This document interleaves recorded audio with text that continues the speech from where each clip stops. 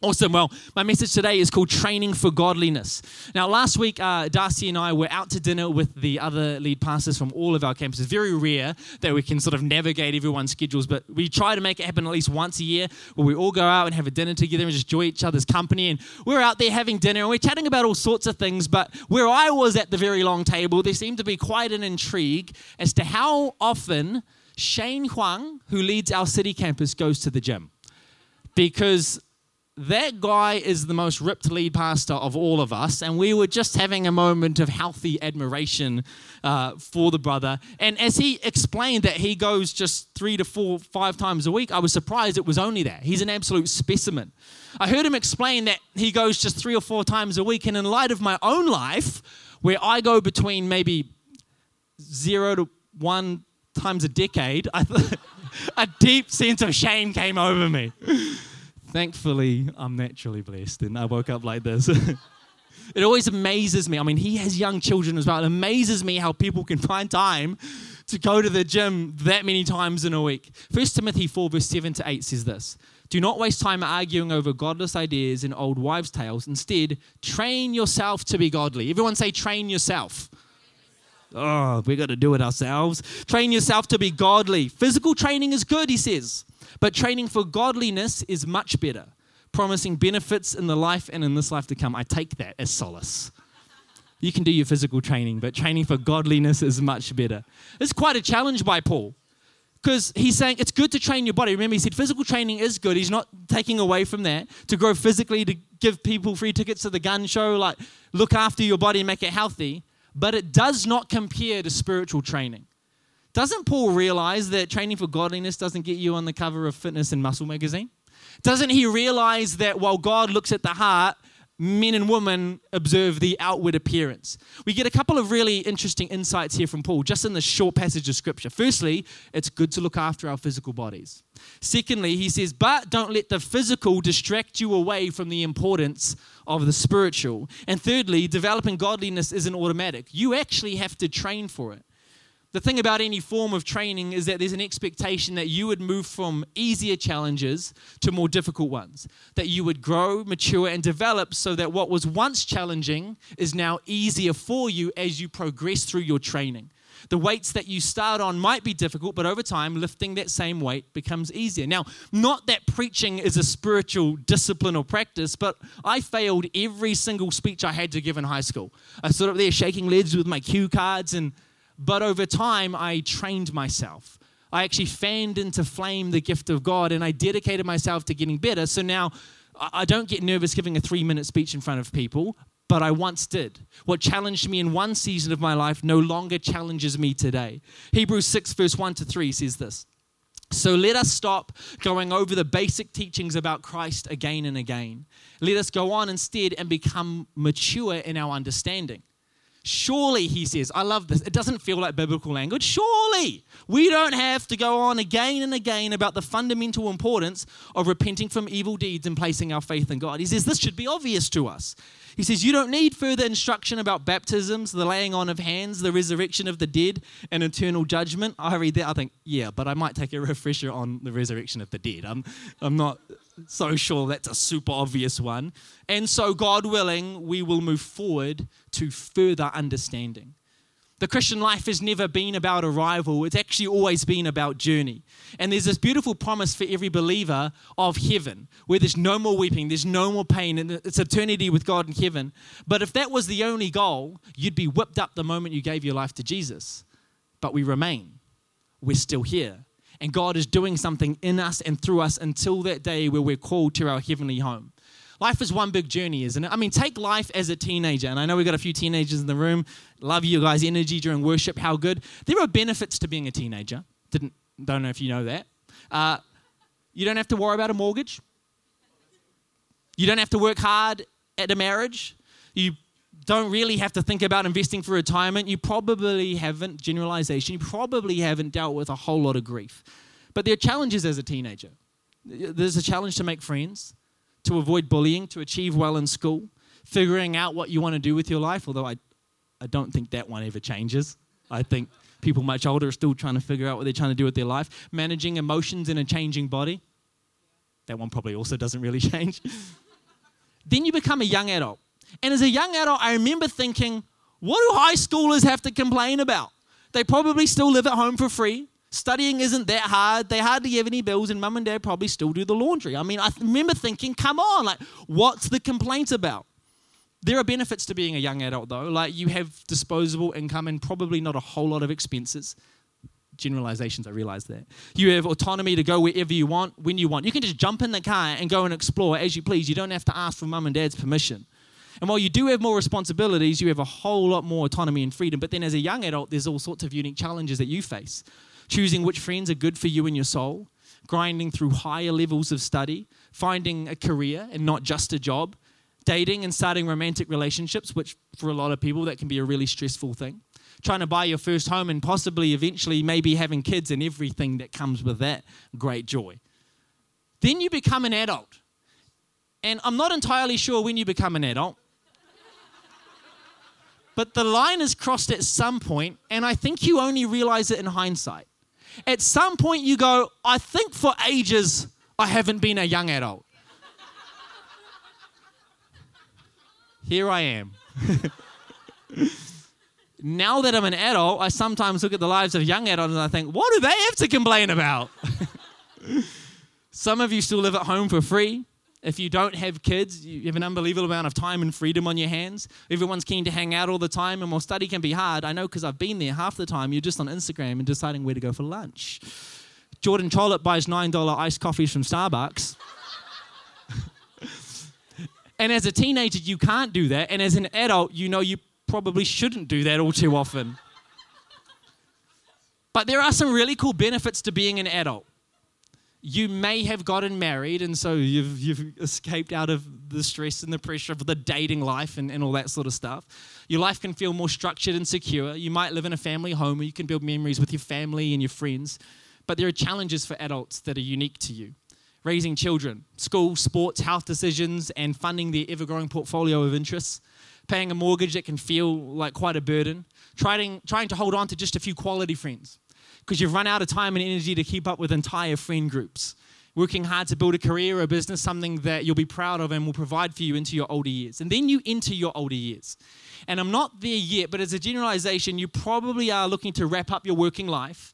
You've possibly built up enough for your retirement, and you get to enjoy more time with the family and the grandkids. It's so cool. You get to just enjoy children, and when it all goes pear-shaped, you say, not my problem.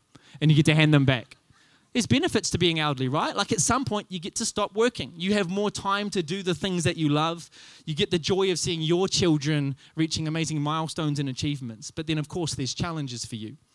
You have to seriously think about retirement if you haven't already.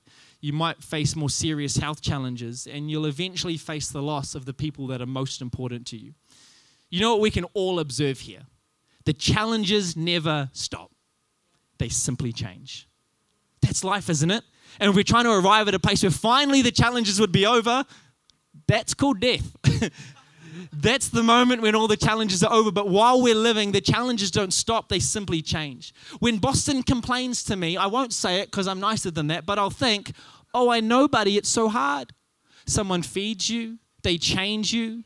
They change your nappy. They make you food. We carry you when you don't want to walk. We turn our whole life upside down to cater to your every need. Tell me again about how difficult life is. When we think of the challenges of children, we think that's not so hard, but that's because you've grown. You were once challenged by exactly the same things, but you've matured and grown. You can now feed yourself and take yourself to the bathroom. Praise God for that.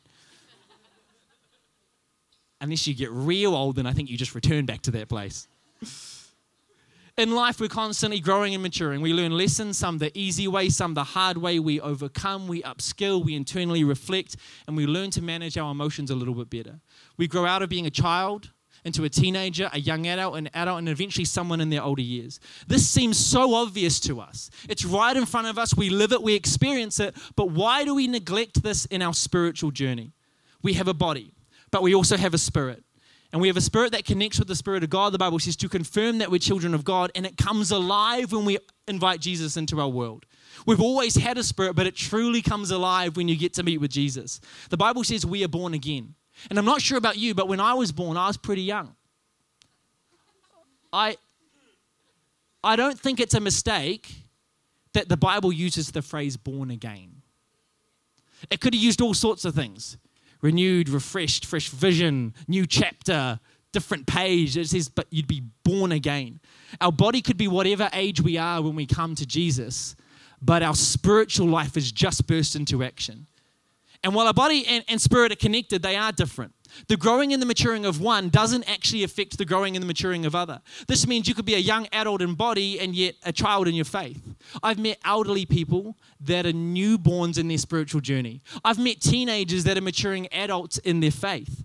1 Corinthians 3 verse 1 to 3 says, brothers and sisters, this is Paul, he says, I could not address you as people who live by the Spirit, but as people who are still worldly, mere infants in Christ. I gave you milk, not solid food, for you were not ready for it. Indeed, you're still not ready for it. You are still worldly. For since there is jealousy and quarreling among you, are you not worldly? Are you not acting like mere humans? Another version that sounds confusing because we're humans. Another version says, are you not acting like mere people of the world? You're still an infant in Christ if you're not acting like you've actually had your life transformed. You've actually grown into something more. And after speaking about using spiritual gifts, that's important. That's the context. He's speaking about spiritual gifts. Paul says this in 1 Corinthians 13, 11 to 12. He says, when I was a child, I spoke and thought and reasoned as a child. But when I grew up, I put away childish things. Now we see things imperfectly, like puzzling reflections in a mirror. But then we will see everything with perfect clarity. It's incomplete. We're unsure. It's a bit unclear right now, but we progress towards more clarity. All that I know is partial and incomplete, but then I will know everything completely, just as God knows me completely. One thing is clear. The challenges never stop, they simply change, and the challenges we face represent the state of maturing we're in. See, what challenged me as a teenager doesn't challenge me anymore. I can do those things in my sleep. I have different challenges now, but if I told you what challenged me now, you could probably hazard a pretty good guess as to how old I was. If I told you what weights I was carrying, you go, you're probably about that age. But what about our spiritual journey? Because if we could reveal what challenges you in your faith, we could probably tell where you're at in your spiritual journey. Paul says that an infant in his faith can only handle milk. Milk is sustaining for an infant. We've got one of those, but they really start to grow when they get onto the solids. And so does the pungent smell of their stuff. They change. It's like they're growing and they're maturing, and you can see how big they are from a newborn, and they're 1 month, 2 month, 3 month. Like they're growing, you can see it. Then they get onto solids, and it's like, poof. It's like when I take on different food and I move on from milk, then I really start to grow. There are too many milk drinking grown-ups in the church. And sometimes we treat church like the takeaway restaurant. We turn up and these nice hearty meat-based meals are served up, and we nod and smile and we say, yeah, I'll take that home later and eat it. But we don't. And nobody knows. And there's nobody there to check.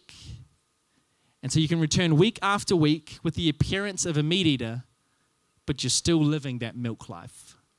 Look, I'm not here to challenge you on where you're at in your journey. We're all at different places and we're not competing with one another. But I am here this morning to challenge you on your approach to growth. I'm here to challenge you on your challenges. I do want to say wherever you're at in your spiritual journey, it's time to take it seriously. Why? Because it's through the process of growing that you notice the hand of God. It's through maturing in your faith that you fall deeper in love and intimacy with God, and you can hear his voice better. It's through growing in your faith that you can have a bigger impact on others and help lead them to Jesus. It's through growing in your faith that you feel more content, more secure, more confident. You stop living in fear, you approach challenges with faith, and you notice the goodness and mercy of God that's been following you all the days of your life. It's always been there, but as we grow in our faith, we find it easier to see it. Let's be a church that takes our faith seriously. You know, this week I've had the joy of meeting up with a bunch of people that are getting baptized today. 5 people getting baptized after the service today, which is amazing. 5 people that haven't just been saved by the grace of God, but they're taking it serious enough to publicly declare it. People that are taking another step forward in their growth and intimacy with God. See, it's always so refreshing to speak with people that are asking the question, what's next for me? What's my next step? How do I pursue God deeper? How do I pursue Him more? How do I grow closer to God? When Jesus is speaking of the Pharisees, which were these religious leaders that were in the temple regularly, much like we come to church regularly. Now, we're not Pharisees, but the parallel is similar. We might find ourselves in this building regularly, and he said about them in Matthew 15, 8-9, and when he says this, he's quoting Jeremiah 12 and Isaiah 29. He says, these people honor me with their lips, but their hearts are far from me. He says, their worshippers are fast, for they teach man-made ideas as commands from God. That's massive.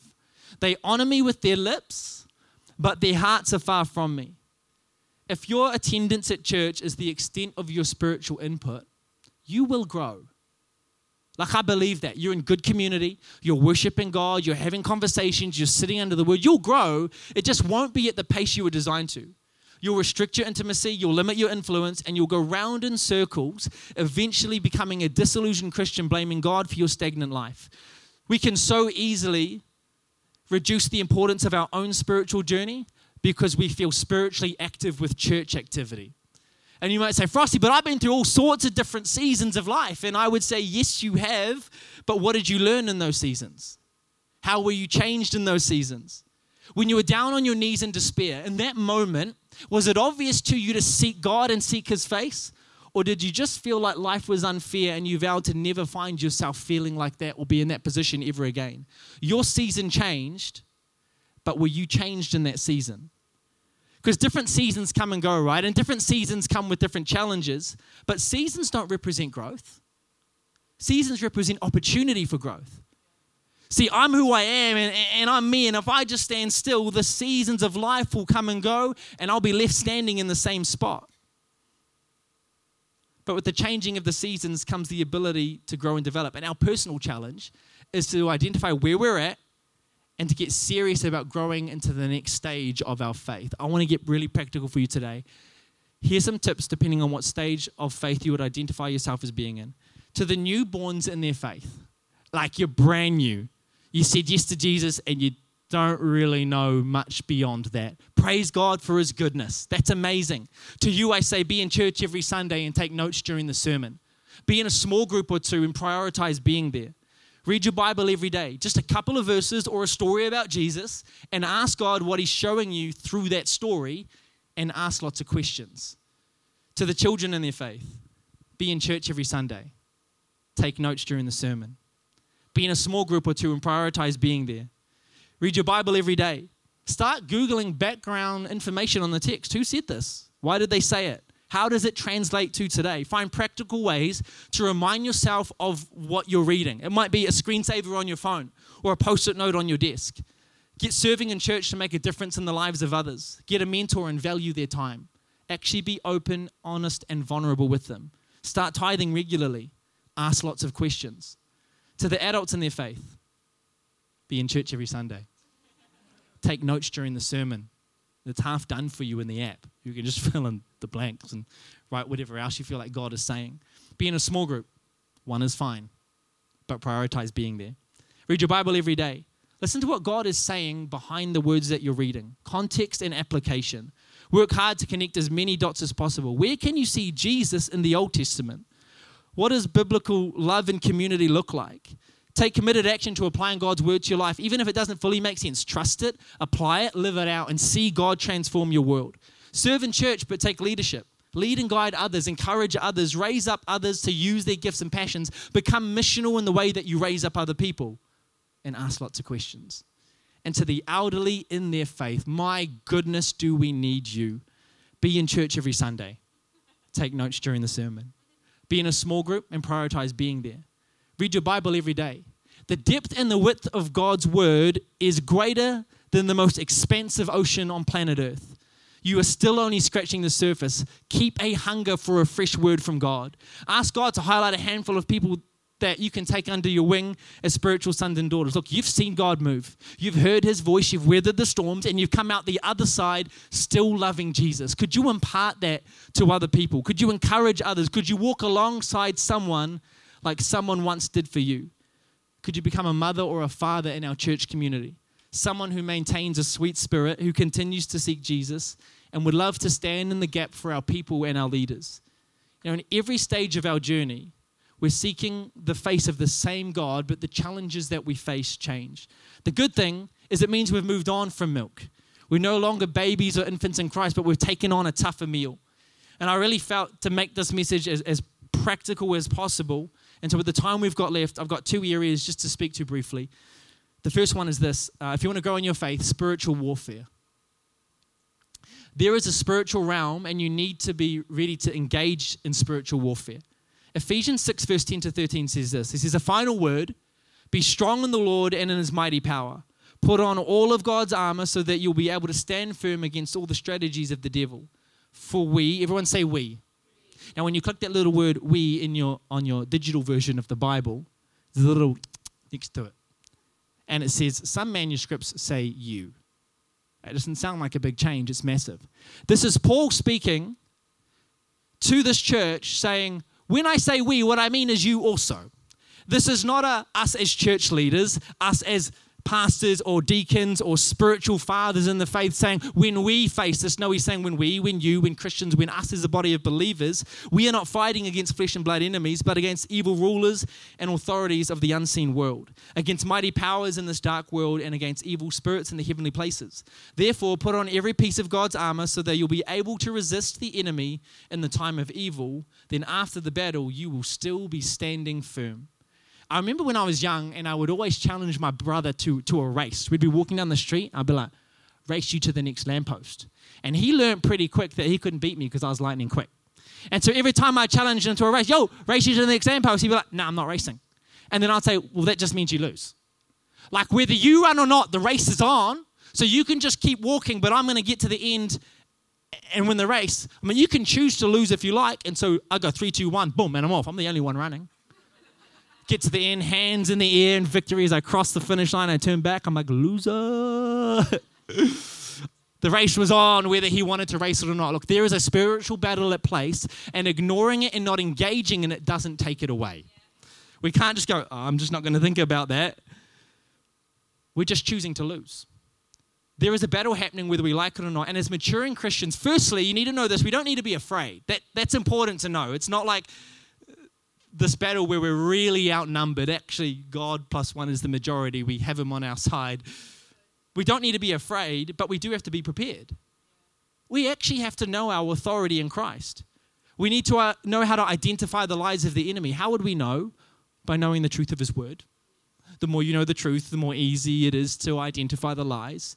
We need to know the difference between the casting out of something and the laying on of hands and praying for something. Parents, for the sake of your family, listen, you don't have to be an expert, but you do need to be confident and firm with spiritual eyes to see what's going on. And again, there's no reason to be fearful. Jesus has already won the victory, but that doesn't mean the enemy isn't out there causing a ruckus. If spiritual warfare has sat in the too hard basket for you, it's time to pick it up, to start small and begin to learn about the weapons and authority that the Holy Spirit will empower you with.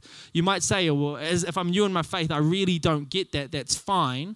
That's not a battle for today. But as you mature in your faith, it's time to put beside you childish ways, and it's time to move on. And I'm not saying you're childish, but in your faith, it's time to grow. I want to draw your attention to an amazing resource we have called Right Now Media. I know I've mentioned it before. If you haven't heard of it, it's a resource. As a church, we pay for it. And as a member of our church, you have free access to it. You need to set up a simple login. If you want it and don't have it, put your details on that orange Connect card. And Andrew, bless him, he will get you the information that you need. I even just jumped on last night, and I can already see there's a bunch of different resources on spiritual warfare. It's no good saying, I just don't know. It's true, you just don't know. But there's a way to know. There's actually a way to go, I'm going to own my faith. I'm going to do something about it. I'm going to read some stuff, watch some stuff. You have so many resources at your fingertips. That's one of them. And I only did a quick search. There's probably amazing stuff on there as well. And the final one I want to talk about today, and just one of the many areas you can focus in on to grow in your faith is tithing. Tithing at its core is trusting God. And look, people can add all sorts of different layers to it, some wrongly, some rightly. You can talk about it in any which way you like. But at the core of it, it's trusting God. It's reading God's word, trusting his plan and his provision, and taking action like you believe it. See, tithing can sometimes feel like a spiritual muscle. The Bible talks about the tithe as being a 10% of our income, but it also talks about giving with joy, not reluctantly or under compulsion. So let me say this. If giving 10% immediately makes you feel like you're reluctant or under compulsion, just stop right there. That's a battle for a more mature version of you. you're not there yet. I would say to you, just start small. Start with something and watch what God does to show you how much he's going to bless you for your faithfulness. It's like any muscle, right? We need to train it to lift heavier loads. We actually need to train ourselves in godliness. I remember in my younger faith years, I started with a really small amount, which still felt like a stretch for me because remember in different seasons, the challenges are relevant, but I started something almost to test the waters. And over time, we have lifted that in accordance with our faith. The more we grow and mature in our faith, the more confident we become that God is faithful to his word. Ollie, you can join me on keys. That when we place our trust in God, we won't actually ever go without the things that we need. If you want to take your faith seriously, we've got to believe these three things, right? We've firstly got to believe that if God said it, he meant it. Like, he's not out there joking. It's not like a meme. He's not like, here's just a random idea, you may or may not do it. If God said it, he meant it. Secondly, at some point, our faith has to be external and not just internal. At some point, it's not just what we believe, but it has to become about how we live our lives. And thirdly, as we mature, we become more focused on others than we do on ourselves. We become passionately committed to God's plan to use the local church to see people saved and set free. And as we mature, we actually find joy in being a part of that work. Let me take you back to Hebrews 6 verse 1. So let us stop going over the basic teachings about Christ again and again. We won't actually ever stop doing that because in the room we always have people at different stages of their journey and we'll always go over that. But for those that are growing, for those that want to mature, stop staying in the same stagnant place in the infant stuff. Let us go on instead and become mature in our understanding. The issue is not that you face challenges because that will never change. The question is this: are you still facing the same spiritual challenges that you were years ago? Do you still struggle to forgive? Do you still struggle to make sense of Scripture? Do you still struggle to hear God's voice? Do you still struggle to trust God around tithing? Do you still struggle to apply his word to your life? If that's the case, then it's time to take a step. It's time to take ownership. It's time to start training yourself in godliness. What's your next step? I can't answer that for you. I've been praying not only as I've been preaching, but also in the preparation that God would make it clear to you. And even if you're like, man, I want to grow, I want a next step, no idea what that is, then why don't you let us know on a Connect card? We'll reach out, we'll give you some options. We're not want to force our way upon you, but we really want to see you grow. I don't want to see us to be a church of adults in body or elderly in body, but still infants in our faith. And if that's the place you entered in, you're an adult, you're elderly, and you've just come to faith, praise God for his goodness that's been chasing you all the days of your life. You don't need to be embarrassed about that. That's amazing. But for all of us, let's be a mobilized church, a growing church, a church that don't just come on Sundays, go, that's a great message. Can't wait for next week's message. But actually chew on it. Google some stuff. Watch some stuff. Get into small groups, have conversations, wrestle with our faith, ask questions, doubt along the way. It's all good. As long as we're taking ownership and we are training ourselves. Training yourself doesn't mean you need to do it in isolation, though. It's the good thing. We do it together as a community, but no one can do it for you